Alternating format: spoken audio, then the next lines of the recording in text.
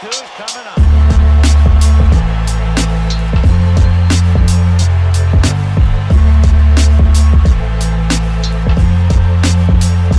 Welcome to the Bat Flip Crazy Podcast with your host, Toby G.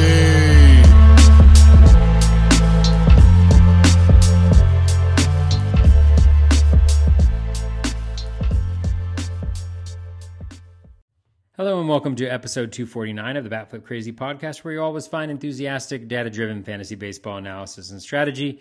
I am your host, Toby. Today is edition number 149 of Bubba and the Bat Flip. Bubba and I take a look at the middle infield and the pitcher position, doing a preview review, or a re-preview, I think is what we're calling them. So should be fun. As always, appreciate you all listening. Let's get this party started.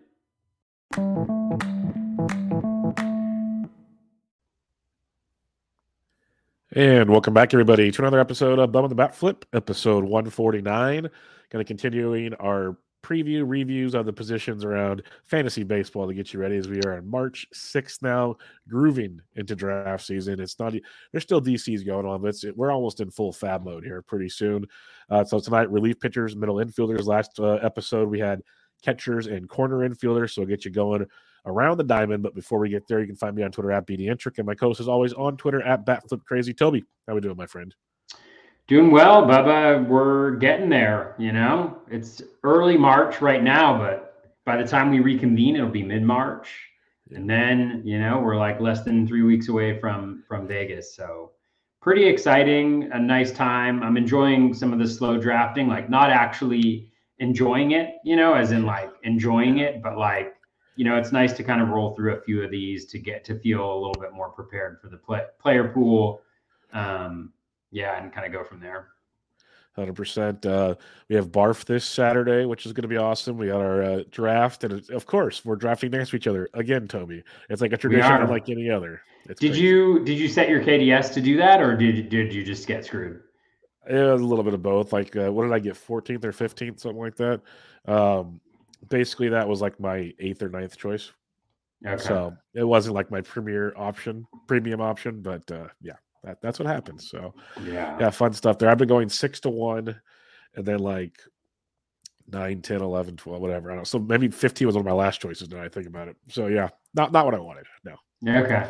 I'm not liking the back. I don't like the back end. I don't like the back end based on that round 3, round 4. I feel like I missed out on a lot that you could get on the other side of things. So yeah. It's a big difference. Yeah, it'll be interesting to see in the third, fourth, what gets there, you know.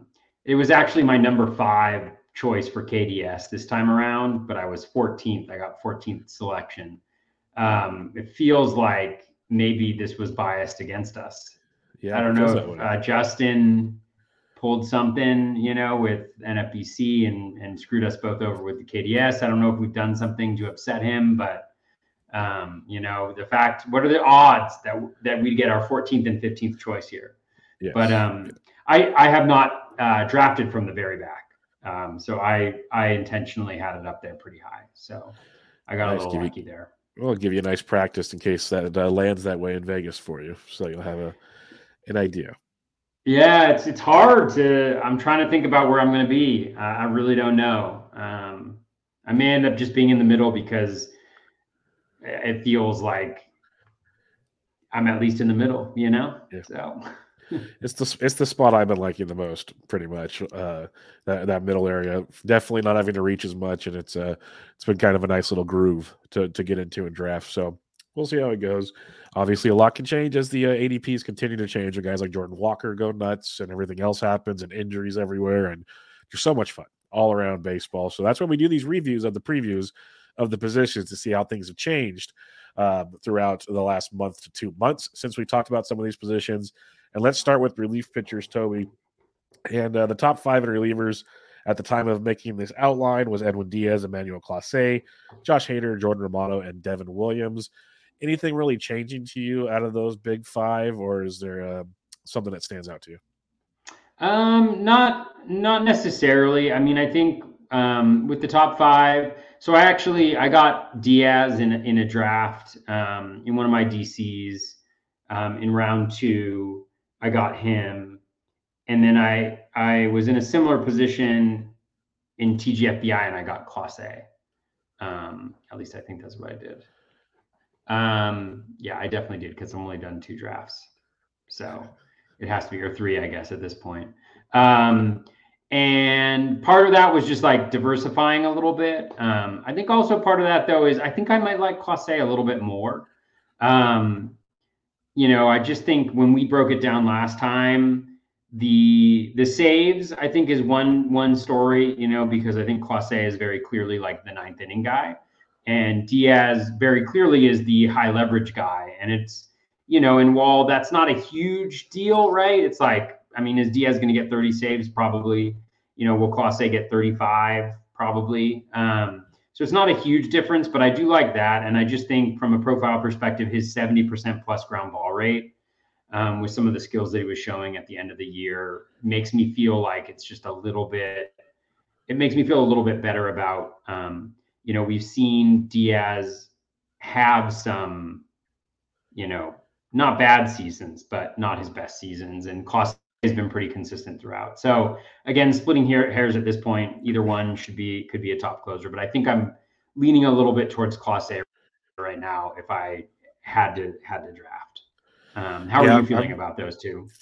It's funny you mentioned that because I've kind of, it's been either or for me in drafts. It kind of almost depends on how I feel that day when I'm picking, because it's a lot of what you're saying. Do I want like the strikeout upside of one versus the saves upside of the other? And the improvements Class A has made has been outstanding.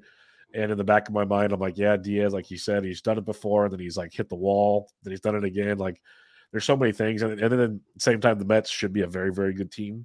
That's very clear. Where Cleveland, they should be good. We don't know. It's Cleveland. They could go a million different directions, but they should be pretty good. So it's a tough one. I think I looked at my player shares on Sunday, and I have like 3 or 4 Diaz's and 3 or 4 Class A's. It's almost like pretty even around the two. But I try to, that's one thing. If I have like the back end there, I'm almost trying to hope one of them falls to me. Usually they're gone by round 3 and 4, especially in a 15-teamer. But it's a nice spot. That's another reason why I like kind of that early pick, middle pick. You can get one of these 2 guys, feel a lot better about life type situation. But I'm with you on the idea that Class A is growing on me a lot more than maybe 2 months ago when it seemed like Diaz was the clear cut one. It's always been 1A, 1B for me, but Diaz felt like the sure 1A, where I think Class A definitely deserves the argument to be the 1A. And we'll have to kind of wait and see how that one plays out, obviously, when the season happens. For sure. Yeah, and it's been over 2 minutes of the podcast, and I haven't mentioned the spreadsheet yet. So I just wanted to mention that the spreadsheet does have Diaz ahead by a little over $1. So do with that information what you will. All right. I'm not actually a human here. I'm just a conduit of the spreadsheet. It speaks to me, and I speak for it. I love it. I love it. The other 3 though, Hader, Romano. I think I have like 1 Hader from like a guillotine league or gladiator league. I don't think I have any shares of him in any DC 50s fab leagues. No Romano at all for me. I do have some Williams, though. I like Devin Williams quite a bit. So I am a Devin Williams fan, but I don't have any Hader or Romano. What about you? Yeah, I don't have any Hader or Romano. I feel better about Romano, the velos, where it's kind of at. So he should be fine. He seems like he's healthy. I think there was like a little something where he was supposed to pitch for Team Canada in the WBC. Maybe he's still doing that, but I thought they said, no, we're actually not going to do that. But I could have just made that up. So he's fine. I still don't love just like the spot where he's going. I like some other players more, but I feel better having seen him. Hader, a little bit of a concern. He was down 2 miles per hour, I think, on his velo the other day. I don't know if he's pitched again since then, but the last time I saw it, let me just see. I don't think he played in a StatCast. Yeah, he didn't play in a StatCast park.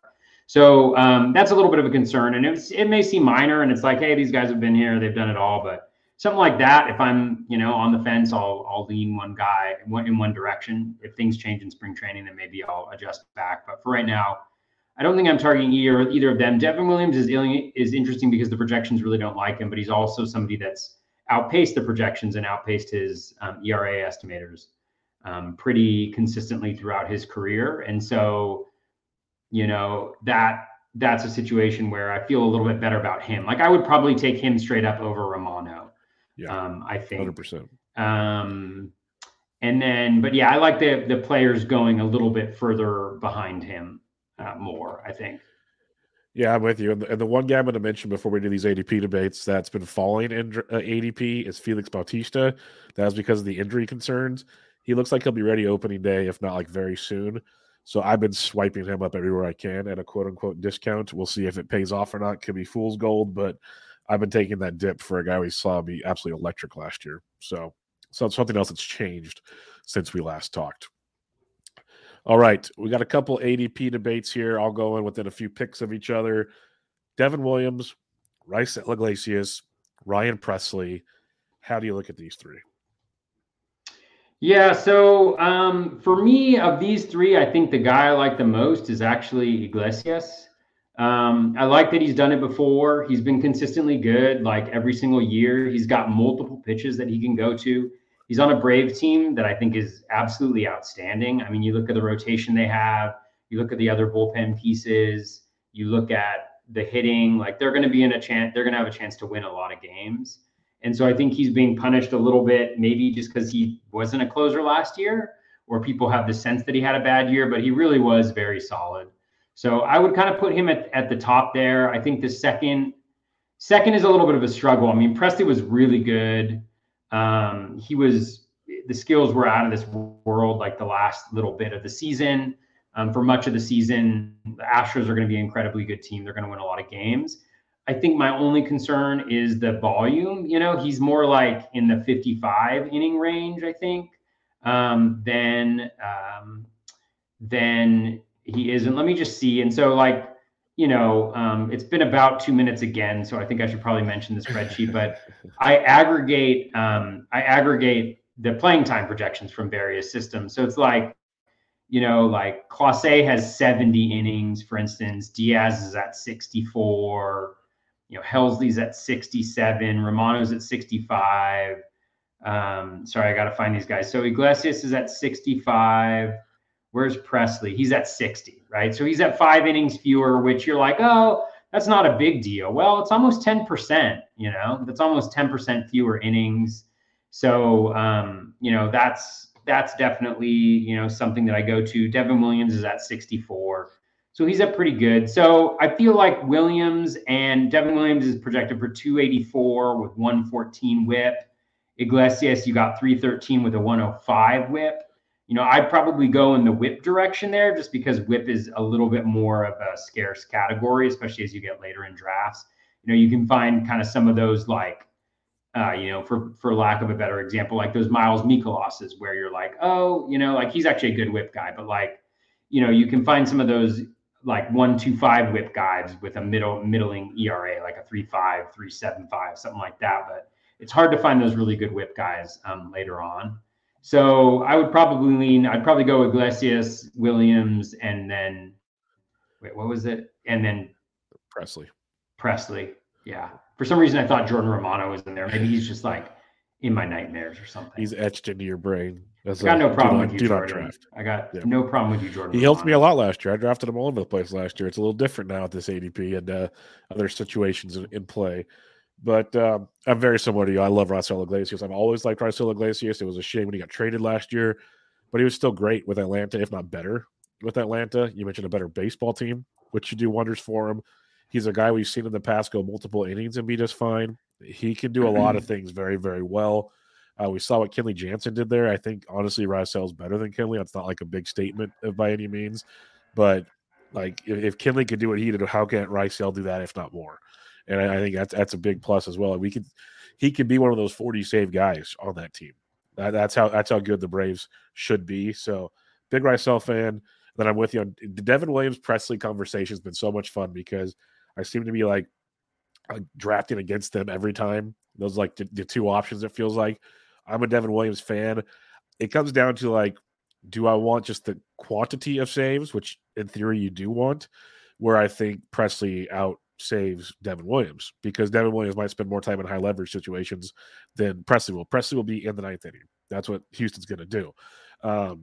Problem is like you mentioned, Pressly also will miss time. He will spend at least one IL stint, if not two, every single year. That's what he does. And that's where you have him down to the 60 innings compared to the other guys.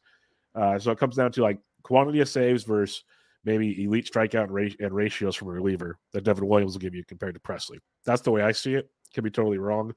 But so I've been leaning Williams over Presley in that regard. So we're in the same boat on that one.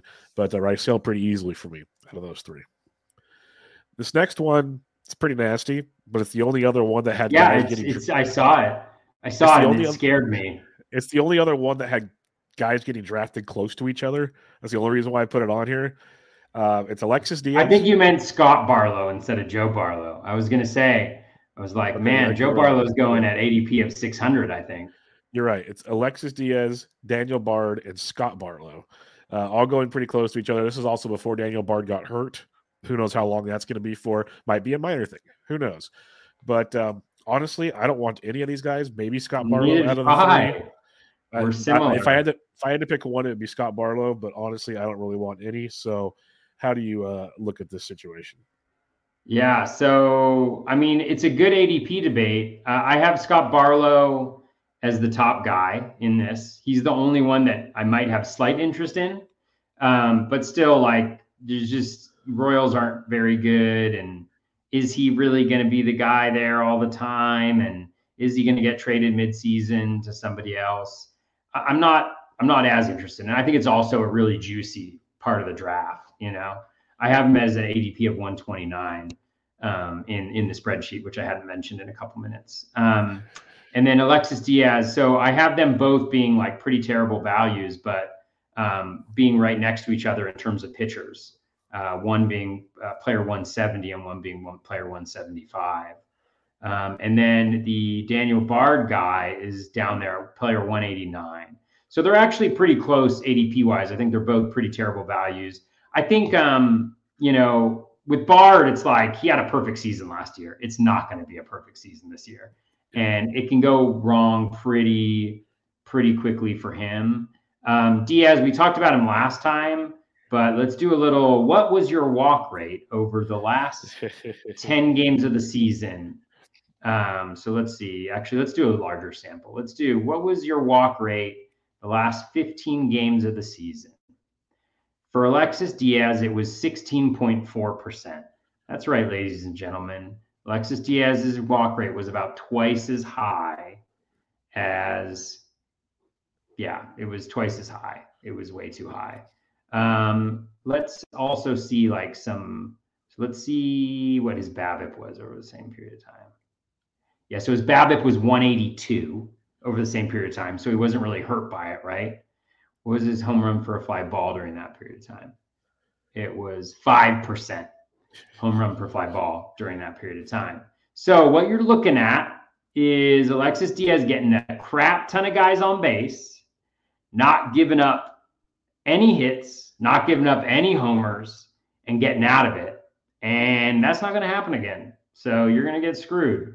And then Daniel Bard, let's go on the Daniel Bard whip train here for a second. Let's run it out of that one. So Daniel Bard's whips throughout his career, once my So since well, I mean, there was a 7-year gap between his seasons. So since he's come back to the majors, in 2020 it was 1.3. That's rough. The next year in 2021 it was 1.6, and then last year it was 0.99. Now it actually wasn't his lowest year in terms of walk rate. You know, it was his highest year in terms of K rate, but it wasn't his highest year in terms of swinging strike rate. You know, it was his best K minus walk at 18%, but it was also his lowest home runs per 9. Like everything went his way, and it's not going to go his way again. And so really when you make this pick, you got to be asking yourself, like, how much am I willing to sacrifice for saves? And it feels like if you're in a draft and that's the question you're asking yourself, like, I'm not sure that that's a better question than saying, hey, what's the chance that, you know, God, who's like a spec closer right now?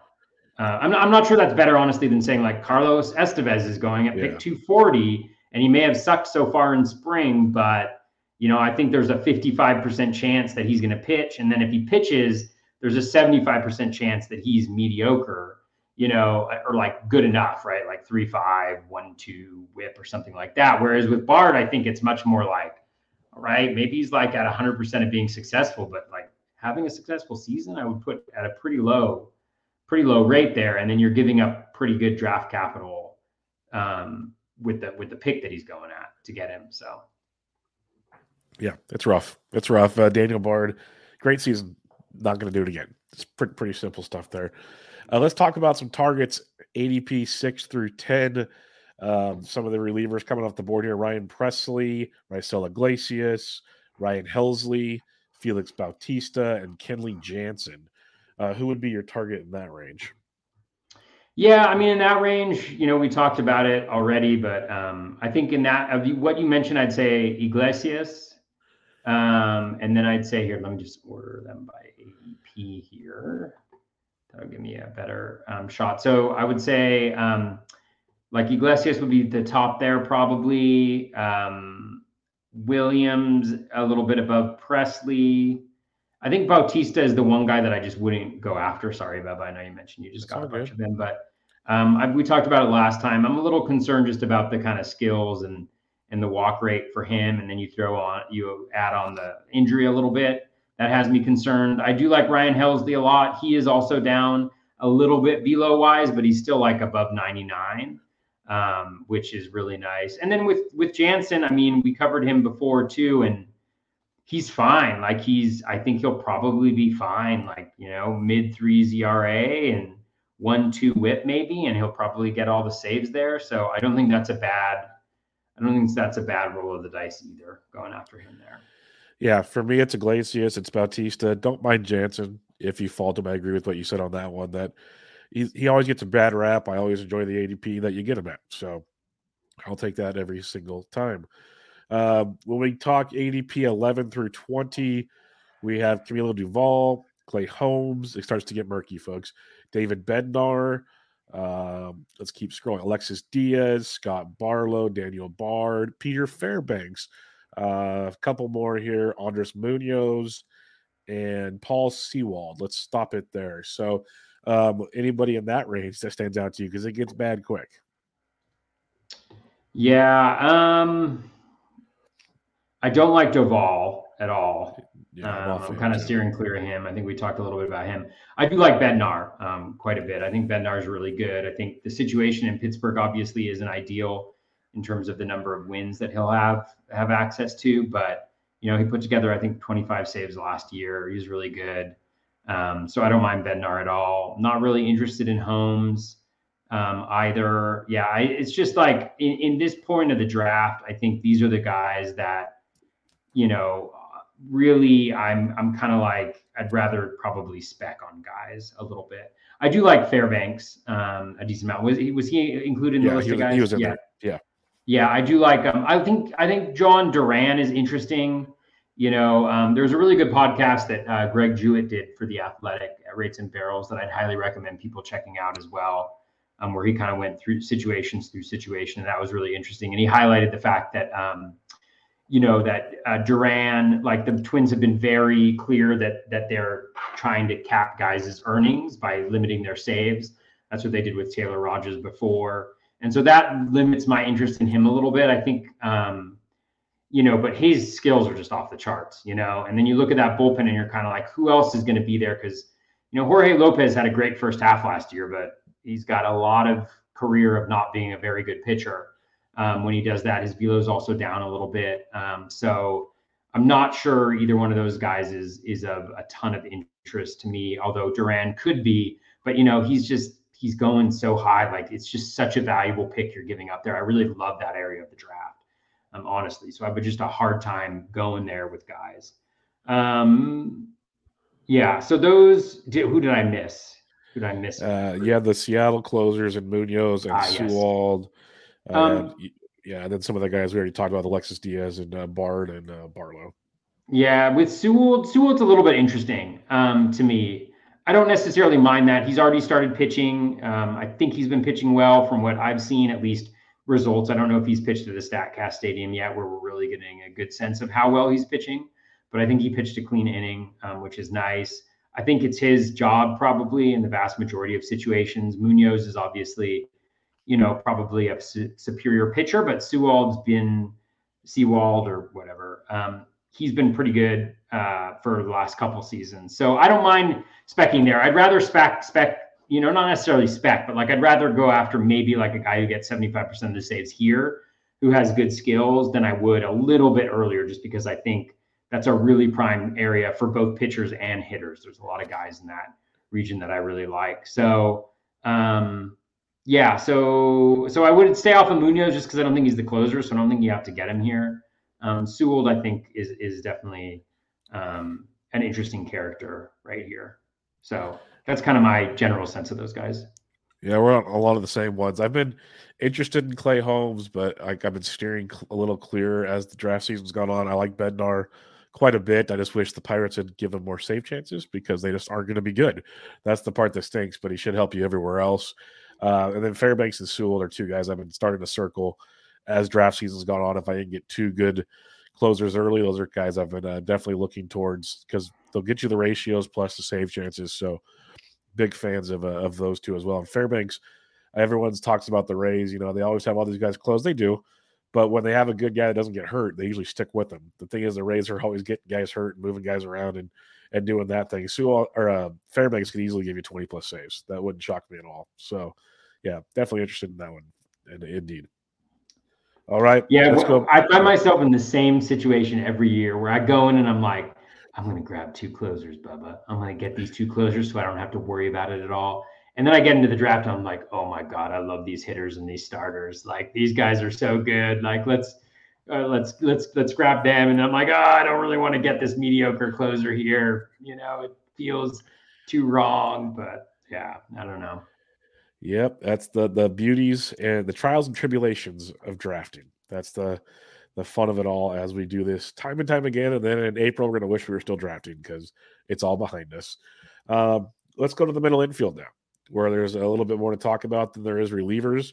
Anything changed for you when looking at second base? I know it's one of those positions where it kind of dries up pretty quick, not quite like third base, but it does get interesting. There's a lot of depth, I guess you could say, but it's just not like you love it depth. It's more like, hey, it's not a bad middle infielder in round 27 depth, but like how are you looking at second base? Yeah, I'm both glad and not glad that we're looking at middle infield today, just because I compared to all the different positions, I really don't like middle infield and I don't like shortstop and second the most. Like if I were to rank all the positions, maybe outfielders in there. The one caveat that I'd say to that, and this has really been my approach all draft season, is I'm really not focusing on the positions at all. I'm trying to draft the best players, and regardless of position until I have to, And so what I'm more looking for in these situations is perceived value of guys. And just like any other position, there are players that provide some value in here. So I think there are pockets that I really like, at the different positions. I would say shortstop, I haven't done it yet. Even though I love first base this year, I've been getting a lot of first basemen in the first round so far. So we'll see if that continues. But shortstop, obviously is a position I think that would be interesting to get early on, just because I do think that you have some really elite performers up there. And I think that goes down a little bit, like the further along that you get into draft. I do think that there's some second baseman going late. I think there's a variety of different options there that you can kind of go to.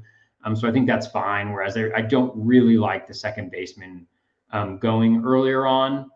So I'm much more in kind of maybe a wait and see approach at second base versus shortstop. But I think with all of them, yeah, I think like the deeper you get, the more second basemen stand out to me. The earlier on you are, the shortstop obviously stand out. And I think there's a couple nice ones kind of in the middle range as well that you can go to. So I do think that there's a lot of flexibility, but I will say the shortstop position, I think, is probably the worst as you get later in drafts. So I would just say, make sure you don't wait too long on the shortstop position, to get your first shortstop, because you can always get one shortstop earlier on and then fill your middle infielder with a second baseman or something like that. So, Yeah. So that's what I would say. Yeah, on that. That's kind of been my approach as I've gotten there, and I've had a couple teams where I'm like, I'm a little late getting a second baseman here. It's a little rough, and like a DC or not getting enough depth. But yeah.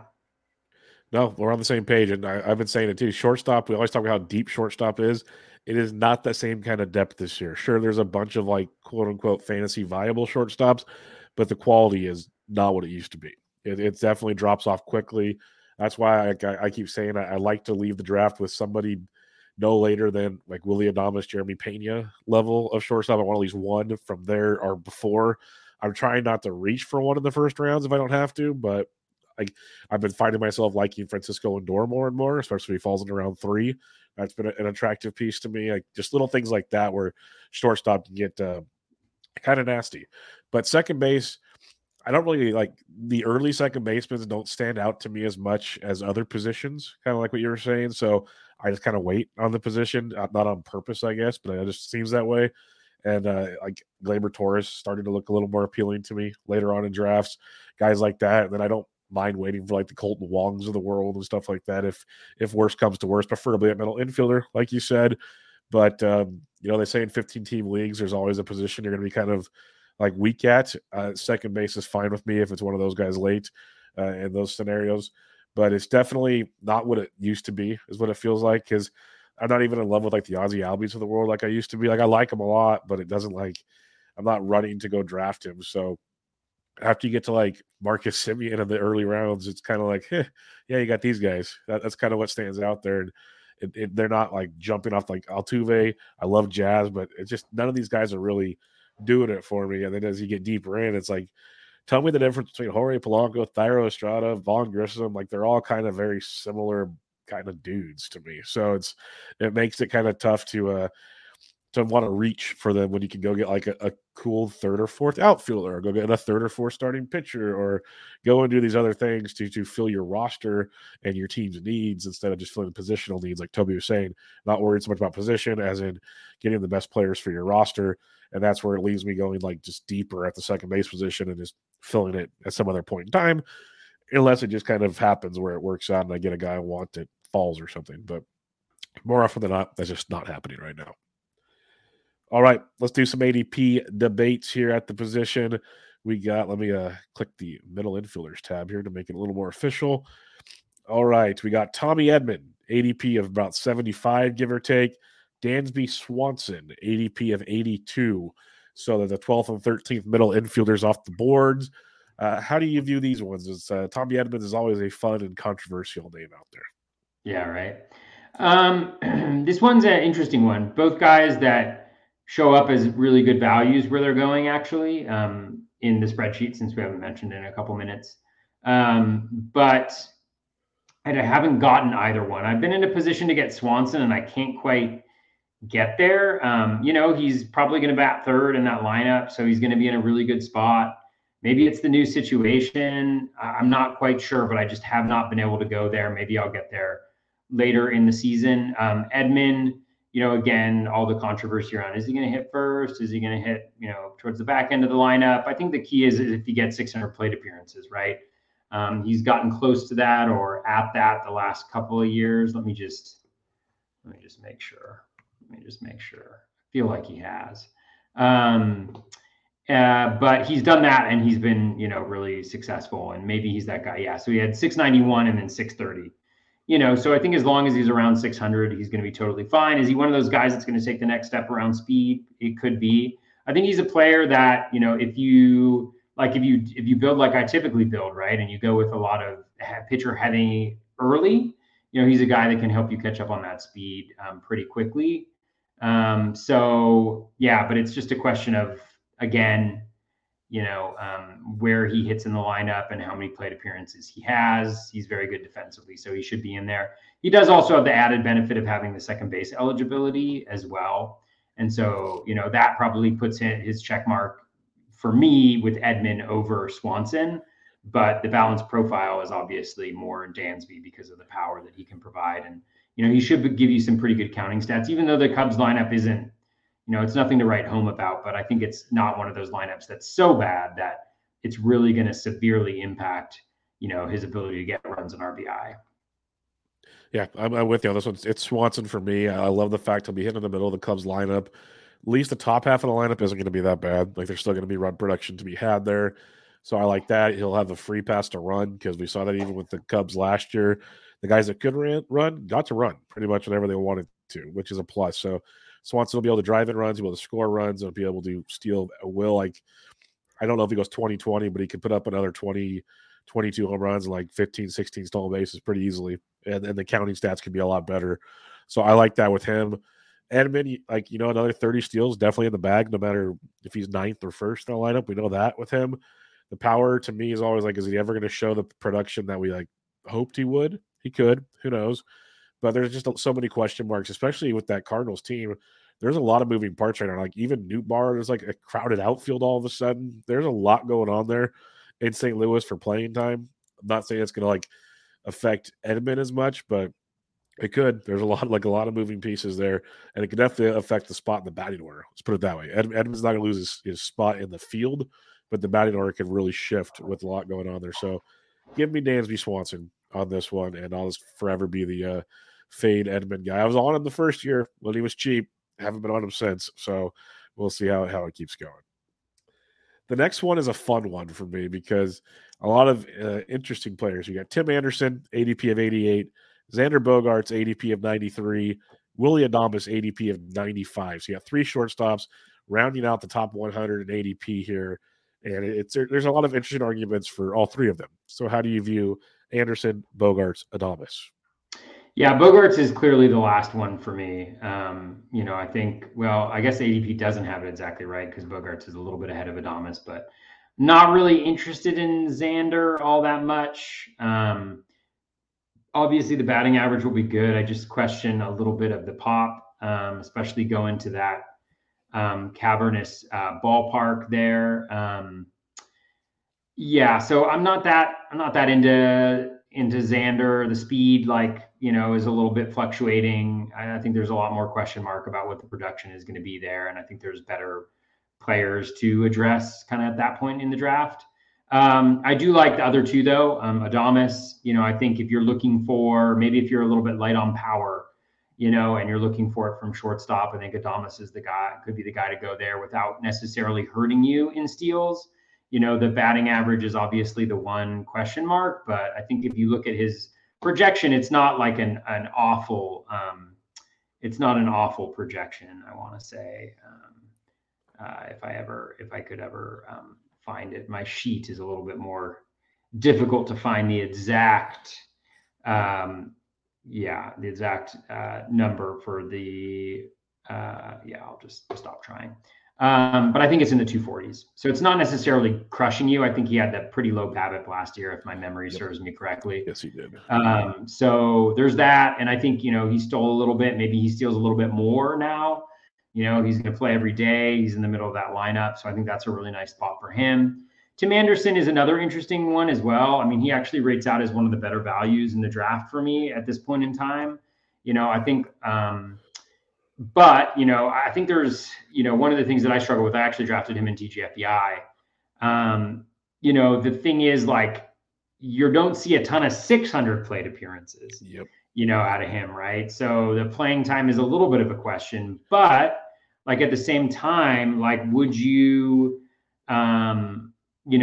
take him at 525 or would you take him at 550 with the batting average that he's going to provide? The last time he hit 550, he went 309, 17, 94, 61, 18. That sounds pretty good to me. I would take that at my pick, around pick 90. So I would take that. So I think it's really a question of health with Tim Anderson. And so again, it is not necessarily a super easy pick to make for that reason, but there's also, it could be really juicy. I have him projected at 576 plate appearances. So, if you drop that a little bit, then, he falls back closer to where he should be going in ADP in terms of rank. But, I do love that very high batting average. He's one of the few guys that you can kind of pencil in for 290 plus, and that does a lot for your team. when you're able to do that. So I do like Tim Anderson, but I like him and Adames. I think they're fine. I think there's a lot of shortstops kind of going in this general area of the draft that I'm a fan of. So. Yeah, for me, it's Willy Adames. You mentioned the low BABIP. Yeah, I was down to 278 last year. He's been like 330 or above most of his career. So I wouldn't be shocked if like even the Bat X has him at 247, ATC 246. That'd be much more inclined. 31 homers last year. We've seen the power improve year after year, and his batting average or his strikeouts dropped to 27% from 28%. Like it's not a big drop, but hey, I'll take anything I can get from a young player. He's only be 28 this year, and what I love to see is his barrel rates, his hard hit rates. They've continued to increase year after year after year. So as he's getting more comfortable at the plate, it's been a market improvement for Willy Adames. And the 8 steals last year was a career high for him. So if he could, like you said, sneak in 10 or something, that'd be pretty sweet as well. Tim Anderson would be second for me. Bogarts is always just a do not draft for me. He's just kind of at least his ADP is not great, but it's not a dead average, but it feels like a dead average when you got a guy like Xander Bogaerts. Plus, and you mentioned that ballpark and everything. I'll pass. So it comes down to Tim Anderson at number 2, and it's strictly the health and the batting, the plate appearances, as you mentioned.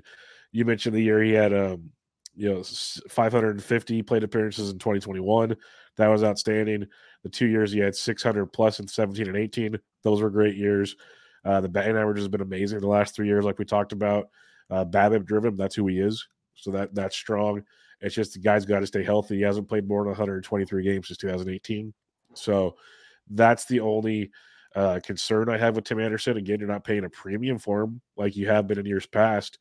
So that's a plus for Tim Anderson. But if I got to like separate him by any little bits, I got Willy Adames, then Tim Anderson, then Xander Bogaerts. I don't have any shares of Tim Anderson yet. I feel like I need to remedy that at some point in time, just in case he stays healthy, because he will be a gift. He'll be the guy that I was drafting everywhere last year, and that's why it'll be even more frustrating if he stays healthy this year.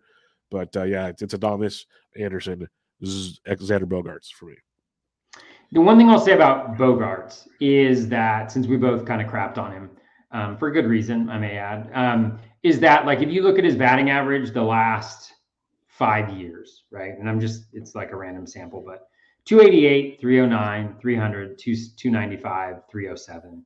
And his projection is 270, 277, 275, 266, 269, right? So if you were to actually say, oh, well, what if we give Bogaerts, a 290 batting average, then the projections bump him up and he becomes a value. So if you believe that batting average, right? If you believe he can hit that batting average, that he's going to be in the middle of that lineup, and he's also going to, hit close to 20 home runs, well, then, I mean, that's a little bit of a different story for him as well. So I could see him dropping or people not believing the projected average, which I think is a super reasonable thing to do. And then as a result, thinking that Bogaerts is interesting to grab there. Yeah, that's fair. Very fair. I wish he had more power. Be Corey Seager. That's what I wish he could be. Next ADP debate, we have Thairo Estrada at 166, Vaughn Grissom at 169, Brandon Lau at 173. So we're getting into the deeper masses here at the second base position. How do you rate these? And don't feel bad. You can offend me all you want. Yeah, Thairo Estrada, I think pretty clearly is the one out of this group. I mean, with yeah, I like him. I have not gotten him yet, but I do like him. I have many shares. Yeah, I had second base, shortstop, probably going to play every day. Might Speed, play the power, combo, batting average. He could get outfield too. That's impressive. So I do like that a lot. I think he's just going in an area where there's a lot of different players that I like, and so I haven't necessarily grabbed him. Not really interested in Brandon Lau. I could definitely see where he becomes, huge value if he plays on a regular basis, but I think he's probably going to be part of a platoon. Yep. And yeah, I mean, we'll kind of see what he ends up doing. He's also got to stay healthy, which again, you're healthy until you're not, or you're not healthy until you are. We've seen that a number of different times, so I can definitely see that happening as well. And then the other player you mentioned, Vaughn Grissom. Was Vaughn Grissom. Yeah, sorry. I mean, I could definitely see it on a per plate appearance basis for Grissom. I could see being interested in him. Question is going to be whether he plays, and also like if he starts off, what is the percentage chance that he struggles initially and gets benched like he did last year, I think that's a major concern you have to have, even if he's kind of in that position. But on a per plate appearance basis, if I remember correctly from his, so they have him hitting ninth. So he's got 10 home runs, 13 steals, and 469 plate appearances with 262 average. I mean, that's really good, right? It's very similar to Thairo Estrada going later on in drafts. So if you think he's going to be good, if you think he's going to be able to, play the shortstop well enough to stay in that lineup and then stay healthy enough to stay in that lineup as well, then I think he's a really interesting, he could be a really interesting guy there. The projections just don't see it right now. And, I think there's a little bit too many instances where he's just that you're dropping him, right? Like he's not even playing. I think there's too many instances where that occurs for me to be interested in right here. I think maybe if he was going like in the mid 200s or something like that, I'd be a little bit more interested. But I think there's enough players that I feel confident that they're going to be good. And I feel confident that they'll be close enough to what he's going to give you to go there. So. Yep, we're on the same page. It's Thairo Estrada for me. If I had to go, Vaughn Grissom would be number 2. I just don't have any shares because a lot of the concerns you mentioned, I'm concerned about. Like, is he going to play enough? Like, he should gain shortstop eligibility, which will be nice. But is he going to be the everyday guy? There's a lot of questions to be had there. Then Brandon Lau is the clear third for me. There's so many people that love him. He's had one season where he played over 82 games as 2021, and he had a great year, 39 homers, 247. Awesome. He's done it once. And even last year, it wasn't just injuries. Like you mentioned, he got platooned last year. And that is always a concern with Tampa Bay, and I don't see that changing this year with the makeup of that roster. So I just stay away from Brandon Lau. If he proves me wrong, so be it. But I don't see how he plays. Like all the projections have him for like 125 games. Most of them have him for 125. They got him for 21, 24 home runs, which is cool, which is good. I don't even know if he gets to 125. Like I said, he's only gotten over 82 one time. Like, so we're asking for a lot there from Brandon Lau, and I'm just going to pass on that and take Thairo Estrada and move on and get the all the 5 categories potentially with Thairo Estrada. The power will probably be the weakest of his 5 categories, but I'm still a believer he's a 15 home run guy where some people don't think he is. He's shown he can hit the ball hard with the max EV. He's young. I'd still give him some time to develop that as well. So I'm pretty happy with what we're seeing there with Thairo. All right, couple more here real quick. We got Jean Segura. Where are you, Jean? Let's scroll down and find it, Jean Segura. 220 is what I have him at. 220. Oh, yep, there he is. I had 218 over the last couple of weeks, and then Luis Ariz at 220. So they're about 2 picks apart right now. I'm just going to say real quick, it's an easy Jean Segura for me. But what's your thoughts on these two? Yeah, it's a really good putting them next to each other. Because in my spreadsheet, which I haven't mentioned in a couple minutes,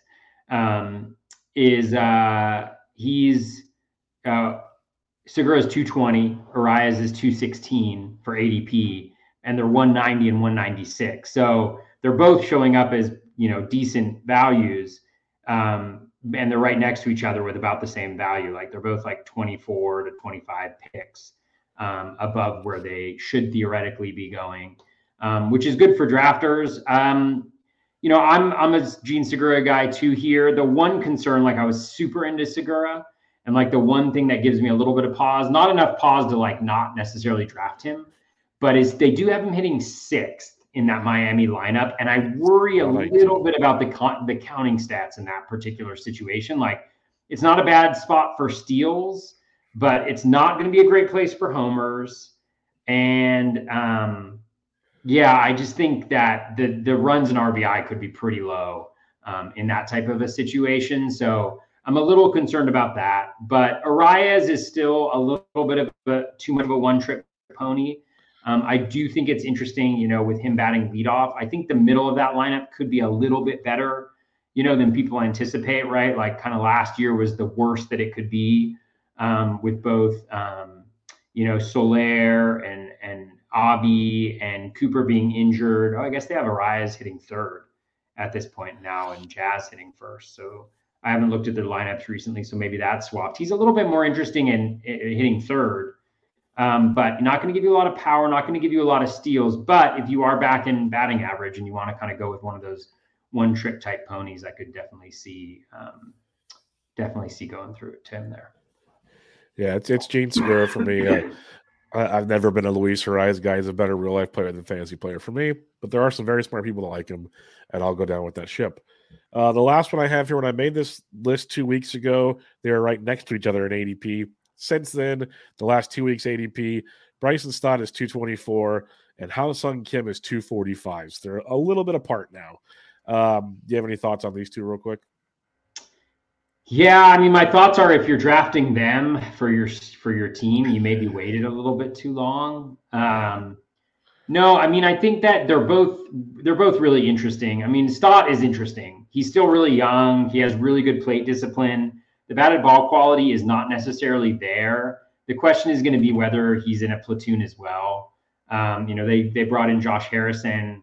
I feel like at this point in time, that's probably the play that they go with, is Josh Harrison against lefties and Stott against righties. And if that's the case, right, then that 497 plate appearances is looking a little bit more accurate than it would otherwise. And that's 12 home runs, 11 steals, 247 batting average. And those projections look great, but then it's like, then you have to manage kind of the lineup, right? You have to figure out when he's playing, figure out when he's not playing and all that jazz. And it's just kind of like, is that worth it for Bryson Stott? With Ha-Seong Kim, I mean, I think he should definitely play on a regular basis. So I definitely think there's some interest there. It's actually kind of remarkable. Like the Padres lineup gets so bad pretty quickly. Right now they obviously don't have Tatis Jr. in there, but you got Jake Cronenworth hitting fourth.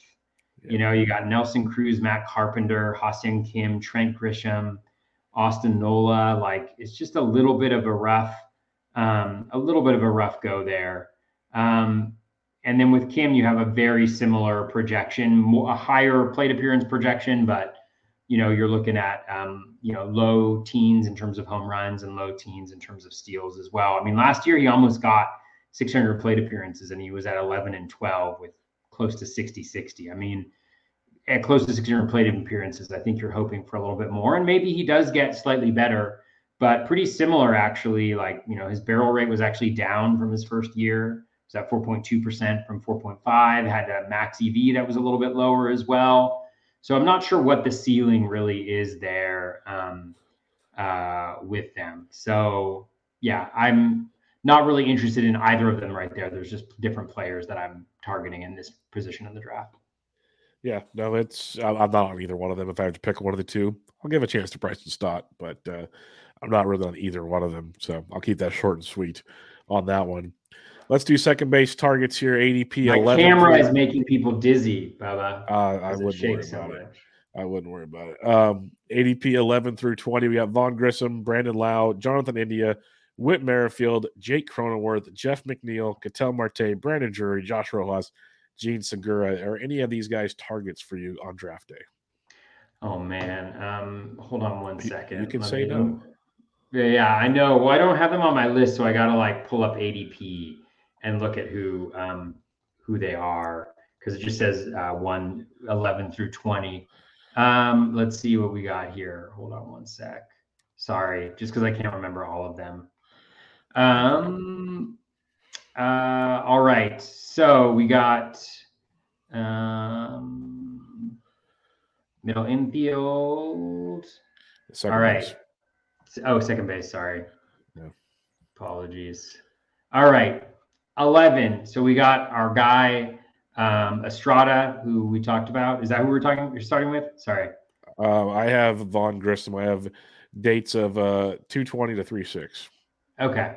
So Vaughn Grissom, we talked about him. We had talked about Estrada as well. Brandon Lowe, we talked about. I do like Jonathan India as a potential bounce back for him. A lot of these guys, I don't have India on any of my teams, but I feel like I kind of want to, but I'm not sure. It's just the way that the draft flows, he just doesn't seem to be coming my way. Jeff McNeil, not really interested in him. Batting average only profile. I'd rather wait and get Luis Arias. Ketel Marte is really interesting. The projections love him. The projections always love him. And he's really only had that one good season where he's been kind of fantasy viable. And so bouncy ball year two. Yeah, it's the bouncy ball year two. So it's kind of the projections really make me want to like him, but I haven't gone after him either. Cronenworth is a compiler, not really going to get you home runs, not really going to get you steals. decent batting average, decent counting stats if he's hitting in the middle of that lineup. So I don't mind that, but I'm not that into it. I'm probably not targeting it there. Brandon Drury, probably not. I just think there's too many ways that he fails or doesn't get enough playing time in that particular situation. Whit Merrifield, I do like Whit a decent amount. I mean, he is hitting towards the back end of that lineup, but I think he does have second base and outfield. So he should get a good, decent run. And so I feel like 20 steals is definitely possible and a little bit of pop, especially with the new dimensions on the outfield. They might be able to help him a little bit more because he's good for 10 home runs or so. And then Arias, we talked about. Stott, we talked about. I think that's what I have through 20. Is that right? Yeah, it's pretty close. India and Cronenworth are probably the only two guys I'm interested in here. I got Gene Segura at 20, and I don't mind him. But India and Cronenworth. India's by far my favorite here. That's why it's just a bad position. It's like you kind of have to take a guy early and don't like it, or I don't know, or you just keep waiting. But it's not ideal. Let's put it that way. It's not an ideal position at second base, but at least you're almost at ADP 200 here. So you can start taking chances. Like I've taken a few chances on Brandon Drury earlier in the draft season, not as in love with it as the season goes on with all the moving pieces in Anaheim and how they might be using things there. So less than ideal in that scenario. But yeah, India and Cronenworth are the main two for me, especially Cronenworth with first base, second base eligibility, that MICI. I do like that quite a bit. A lot of flexibility there. And then Segura will get third base. So that's big as well. But yeah, not a ton in this range. 21 through 30. Who are you looking at here? Because I actually like a few more here, I think, than I did 11 through 20. Yeah, so now mine has Bryson Stott again in it. I don't know if that's what yours reads as well, but I have Bryson Stott at 22. Okay, I have him at 21 in mine. So my dates are probably a little bit off, but I'll just go through. So Stott, not really interested for the reasons I mentioned. Gene Segura, I like him. Definitely would go after him there. I mentioned the concerns towards the back end, but you're picking pick 220. Most guys here have some sort of concern about them. I do like Luis Urias. I think he's a guy who could take that next step. He's got the triple position eligibility, which is really nice. Again, I find myself drafting different positions at this point in the draft right now, but he's definitely somebody where if I've missed out on second base or shortstop, or I still need my MI filled, I think he's a really nice guy to go to right here. Colton Wong, also he's going to be platoon, but he should be hitting leadoff in that Mariners lineup against righties. So if you can time it right, which is always super annoying, he could be interesting, and he shows up as a little bit of a value. DJ LeMahieu, I'm just not sure what we're getting at this point in time, right? With the dead end ball, him going oppo so much, like that's really impacted his home run total. If he's playing every day and hitting towards the top of that lineup, then I think it's a little bit of a different story, but I'm not sure that he's going to get there. And I'm not sure he's going to stay healthy enough to do that either. Christopher Morel, I think he's having an awful spring so far. Not really interested in him, though. If he does get plate appearances, no doubt he can go 2010, 2015 for sure over the course of a full season. John Birdie is not playing every day. I picked him up in a DC where I was short on speed, and just because I was like, well, maybe he'll get like a run for like a month or two when somebody's injured and I can accumulate some steals there. But it's really hard in redraft to be able to roster a guy like that and keep him on your lineup. Chris Taylor, I think he's really intriguing to me. He should have second base, shortstop, and outfield pretty early on in the season. He's playing for the Dodgers. He should get enough playing time. I think the projections are underselling that a little bit. So he's definitely kind of a middle infield and maybe even an outfield target for me, depending on, what my team build looks like so far. Brendan Donovan, not really that interested. I got to do a little bit of a deeper dive, though, if he's going to play on a regular basis. I wasn't anticipating that was going to happen, but they seem to be batting him pretty high up the lineup. And he started off well this spring. I think he's a pretty similar profile to Edman, except without speed. Not super interested in that, but he exists. And then Isaac Paredes, not really into him. I know a lot of some really smart people like him. He's got the triple position eligibility. He should play a decent amount, but I'm just not sure. It seemed like he was way overperforming his power potential, maybe underperforming the batting average, but the projections don't really like the batting average either, although they do like him as like a little bit of a decent value going on right here. So actually, no, they don't. Mine don't anymore. So that's something that has changed. So not a ton of guys in there, but there's a few of them that I might go after as my middle infielder or even like an outfielder, like a Chris Taylor or something like that. Yeah, this is the range. A lot of middle infield options here. Colton Wong, I'll keep going back to. I know they said they're going to platoon him, but we'll see how long that lasts for. He can hit lefties okay. So, well, I guess it's oh god, I was blanked on who the heck is he going to platoon with? Mr. like Moore, I believe it is, that hits 210. Oh, Dylan Moore. Base. Yeah, Dylan Moore. So yeah, Colton Wong, I like.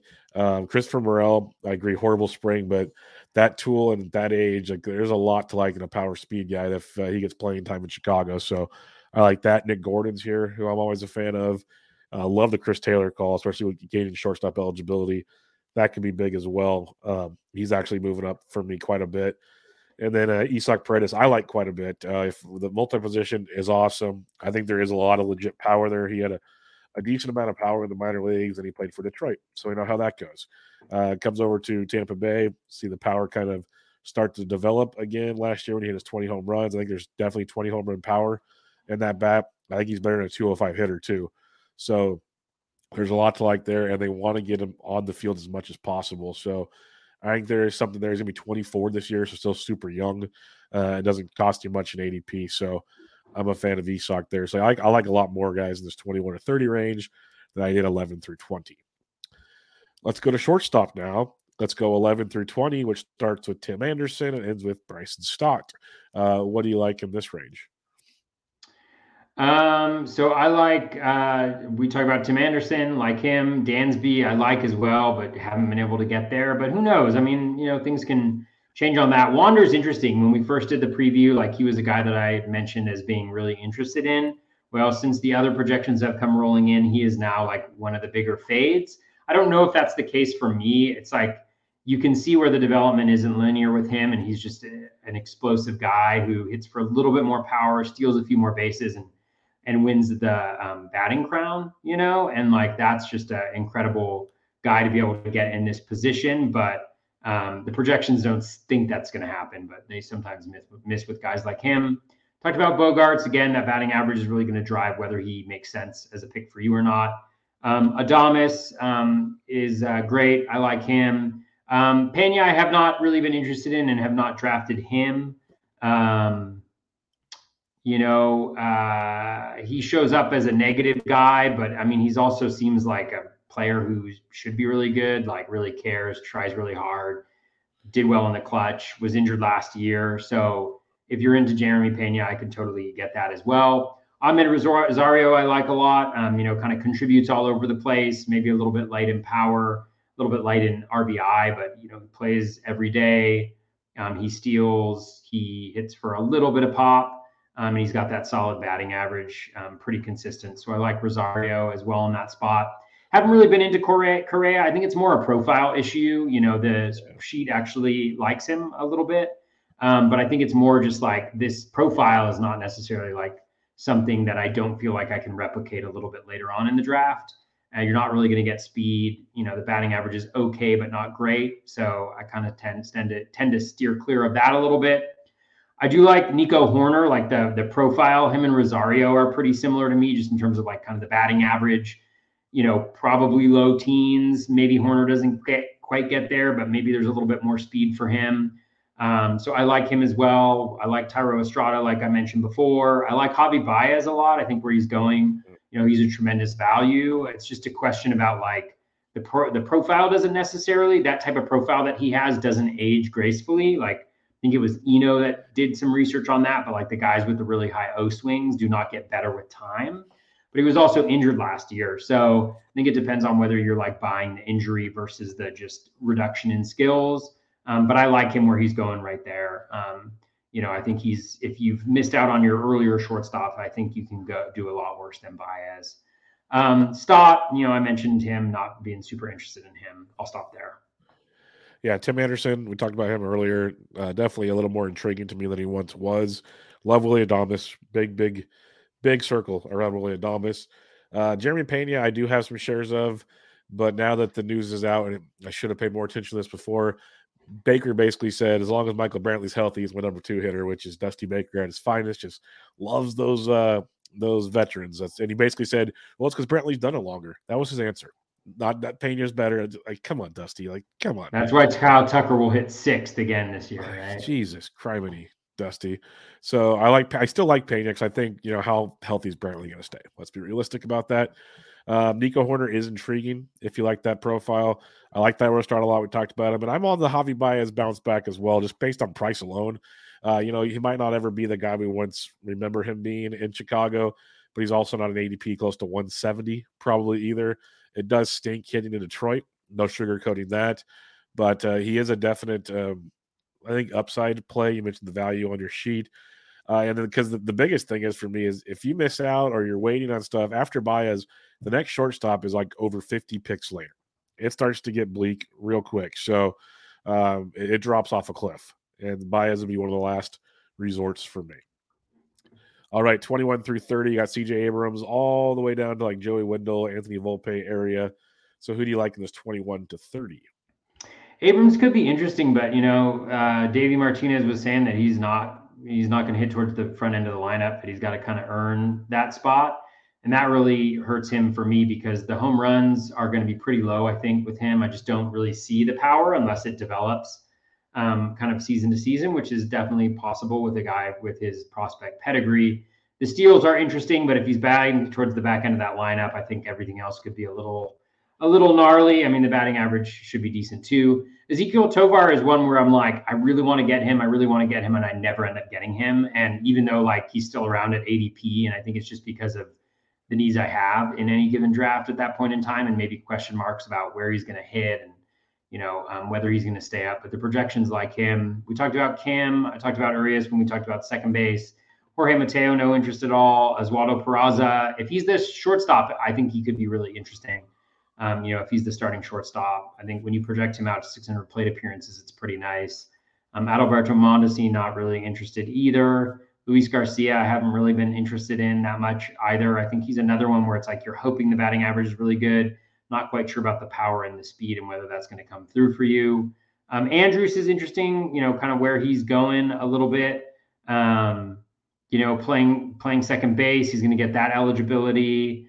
He may hit towards the back end of the lineup, but you could see him putting together like another 15-10 season, something like that, playing for the White Sox.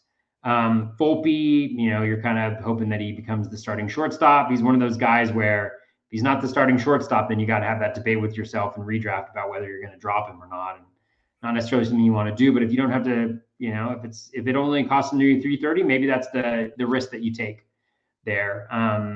That's the last one I have. Is there one that I didn't cover that's in there? That's pretty much it, I believe.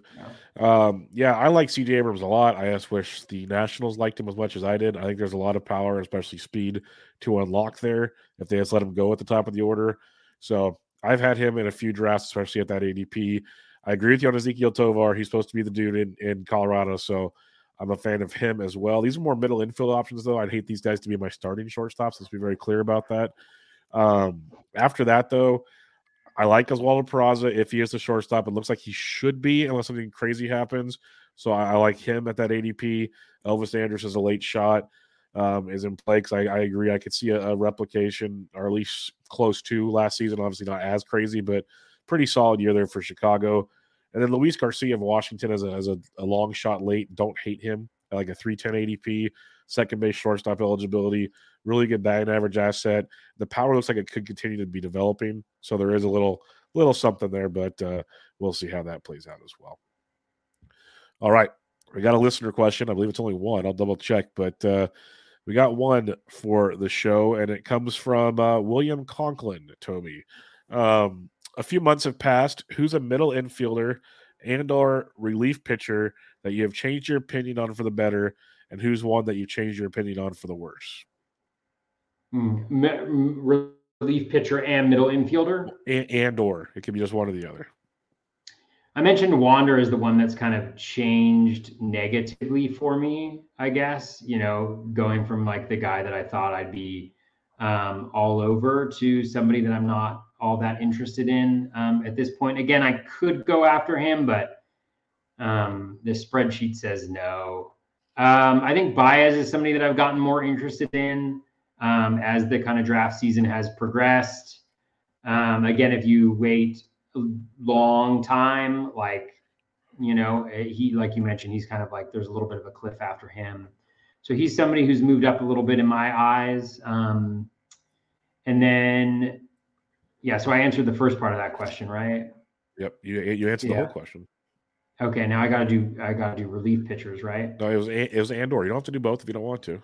It's up to you. Oh, I don't know if there's really like anybody that's moved all that dramatically in For the me, it's relief Camilo pitchers. Duvall.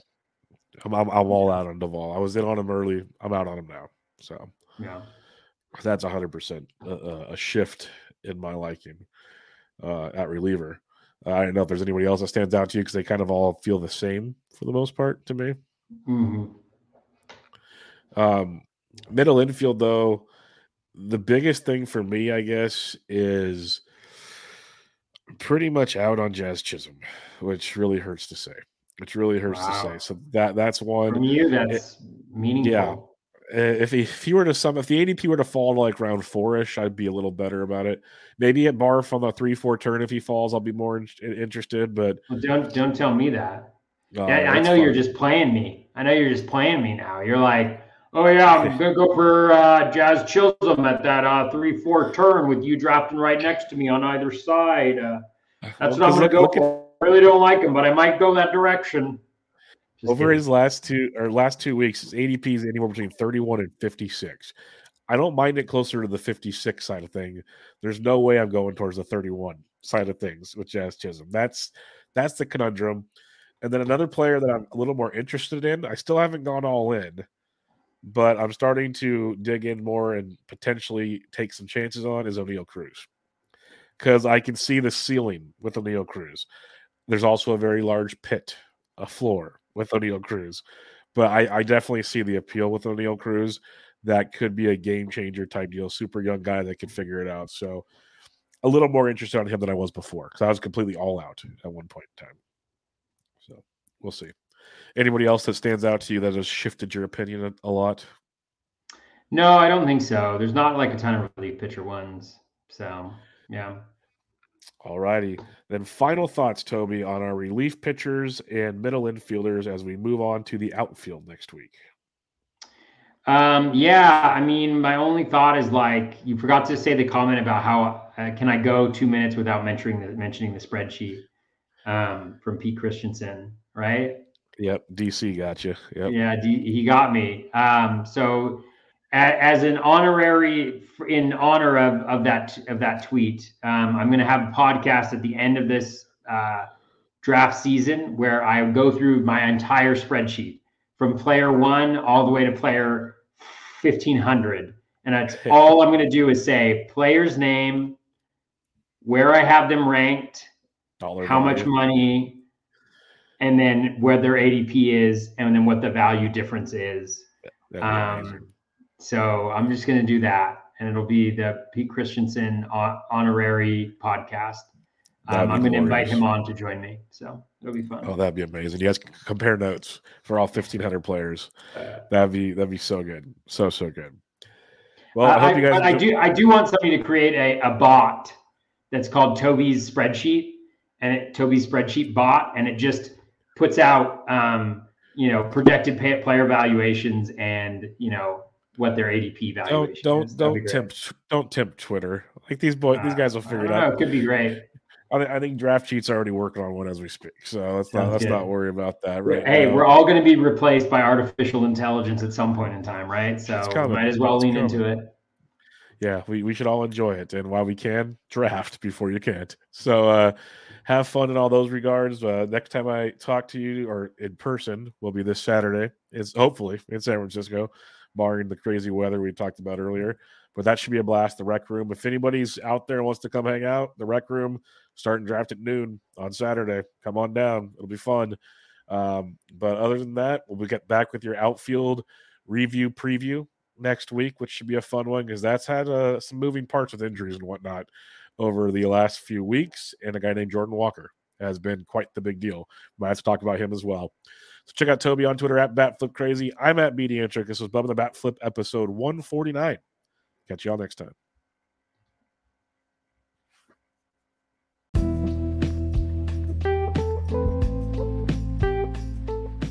That's going to wrap us up for episode 245 of the Bat Flip Crazy podcast, in edition number 149 of Bubba and the Bat Flip. Hope you enjoyed that middle infield and relief pitcher re-preview. We will be coming back at you next week. I think we're doing outfield, and then the week after that, I think we're going to do starting pitching. So should be a fun last couple pods before the real drafting happens later on this year. So good luck to everybody, and enjoy your fantasy baseball drafts. Take care and be kind to one another.